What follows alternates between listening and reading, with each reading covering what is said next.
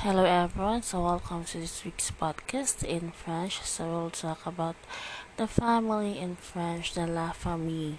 Again, family in French, that is la famille. So we'll talk about the French words about the family. So we have here le père, le père, le père, the father, les parents, the parents. Again, you don't have to pronounce the S. La sœur, the sister. La fille, the daughter. Le bébé, the baby. La femme, the wife. La fiancée, fiancé. La grand-mère, the grandmother. La grand-mère, the grandmother. Les petits enfants, the grandchildren. Les petits enfants, the grandchildren. La tante, the aunt. La nièce, the niece. La belle-mère, the stepmother. Again, la belle-mère, the stepmother, la belle-mère. La cousine, the cousin. Okay, pero na siya iha. La cousine, which means the female cousin. So we have here la mère. It's not mere, but mère. Okay, na siya H, invisible H between E and then the R. La mère, same with the père. La mère, the mother. Le frère, the brother. Le fils, the son. That is le fils. L'enfant, the child. L'enfant, the child. Le mari, the husband. Le fiancé, the fiancé. Pero lalaki na fiancé sa babae. Duha ka E, there's two E's, but the accent falls the first E. Okay? Kung duha gani siyang E, which means, for example, the anshan say, or nice to meet you. Kung duha ganyang E, which means iya give prefer babae yang kamit. Kung usa ka E, which means lalaki yang kamit. So same here with the fiancé. Kung usa ka E, which means lalaki ang fiancé. Kung duha ka E, which means babae. So we have here le grand-père, the grandfather. The grandparents, we have here the les grands-parents, the grandparents. L'oncle, the uncle. Le neveu, the nephew. Le beau-père, the stepmother.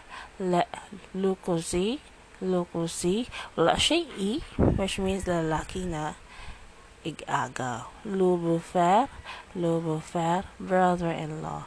La belle-sœur, sister-in-law. La belle-mère, mother-in-law. We have here the le beau-père,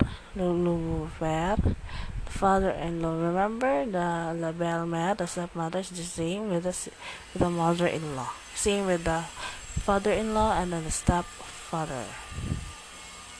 We have here let's practice some sentences. We have here ma mère a 56 ans. Elle professeur. Again, ma mère a 56 ans. Elle professeur. My mother is 56 years old. She's a teacher. Mon père a 50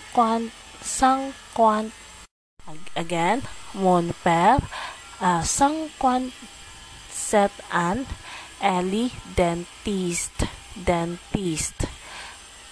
My father is 57 years old. He's a dentist. Remember, we have here, as what you've noticed, the ma here and then the mon here.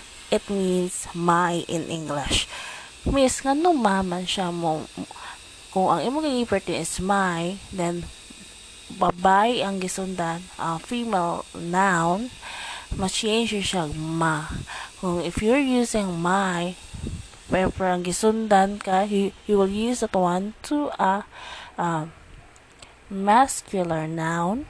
You have to use mon. Ma, you have to use this for a feminine plural, feminine noun. Mon, you have to use the one to a masculine noun. Gisundan niya. Okay? Ma and then mon. Mon papa s'appelle Jean and maman s'appelle Anne. My dad's name is John. John in English, John, but in French, that is Jean, but you have to pronounce that one as John. Okay? My dad's name is John, and my mom's name is Anne. Again, mon papa s'appelle John, and maman s'appelle Anne. My dad's name is John, and my mom's name is Anne. Mon frère a vendu un. Elle s'appelle Pierre. Mon frère a vendu un. Il s'appelle Pierre. My brother is 20 years old. His name is Pierre. Masur habite à Paris. Masur, my sister. Masur habite à Paris. Elle s'appelle Marie. Elle, which means she. Il means he. Okay? Masur habite à Paris. Elle s'appelle Marie. My sister lives in Paris. Her name is Marie or Mary. In English, equivalent that is Mary, but in French, that is Marie. Mon cousin travaille ici. Il s'appelle Guillaume. My cousin works here. His name is Guillaume. Sorry. Mon cousin travaille ici. Il s'appelle Guillaume. My Guillaume, or is it Guillaume or Guillaume? Guillaume. Could be Guillaume or Guillaume. My cousin works here. His name is Guillaume. Again. Mon cousin travaille ici. Il s'appelle Guillaume. My cousin works here. His name is Guillaume. Ma cousine est française. Elle est très grande. My cousin is French. She is very tall. Ma cousine. First is mon cousin. Because wala mo siya i. Ma cousine. Mon cousin. Ma cousine. You have to, again, magigamit kay female. Now, ang cousin is female, feminine or female. So we have here the mon, because that is the masculine form man siya. Ang the sentence is in masculine form. Ma cousine est française. Elle est très grande. Elle est très grande. My cousin is French. She is very tall. Again, ma cousine est française. Ma cousine est française. Elle est très grande. My cousin is French. She is very tall. Mon grand-père a 60 ans. Il s'appelle Martin. Again, mon grand-père a 60 ans. Il s'appelle Martin. My grandfather is 77 years old. His name is Martin. Ma grand-mère a 68. Sorry, again. We have here ma grand-mère a 68 ans. 68 ans. Elle s'appelle François. That's Francis. Ma grand-mère a 68 ans. Elle s'appelle François. My grandmother is 68 years old. Her name is Frances. Yeah, ina may E. It's not Frances, it's Frances, kaya may E. Kung Francois na siya without E, that is, malalaki na siya. Again, ma grand-mère a 68 ans. Elle s'appelle François. J'ai un petit-fils et un petit-fils. I have one grandmother and one grandson.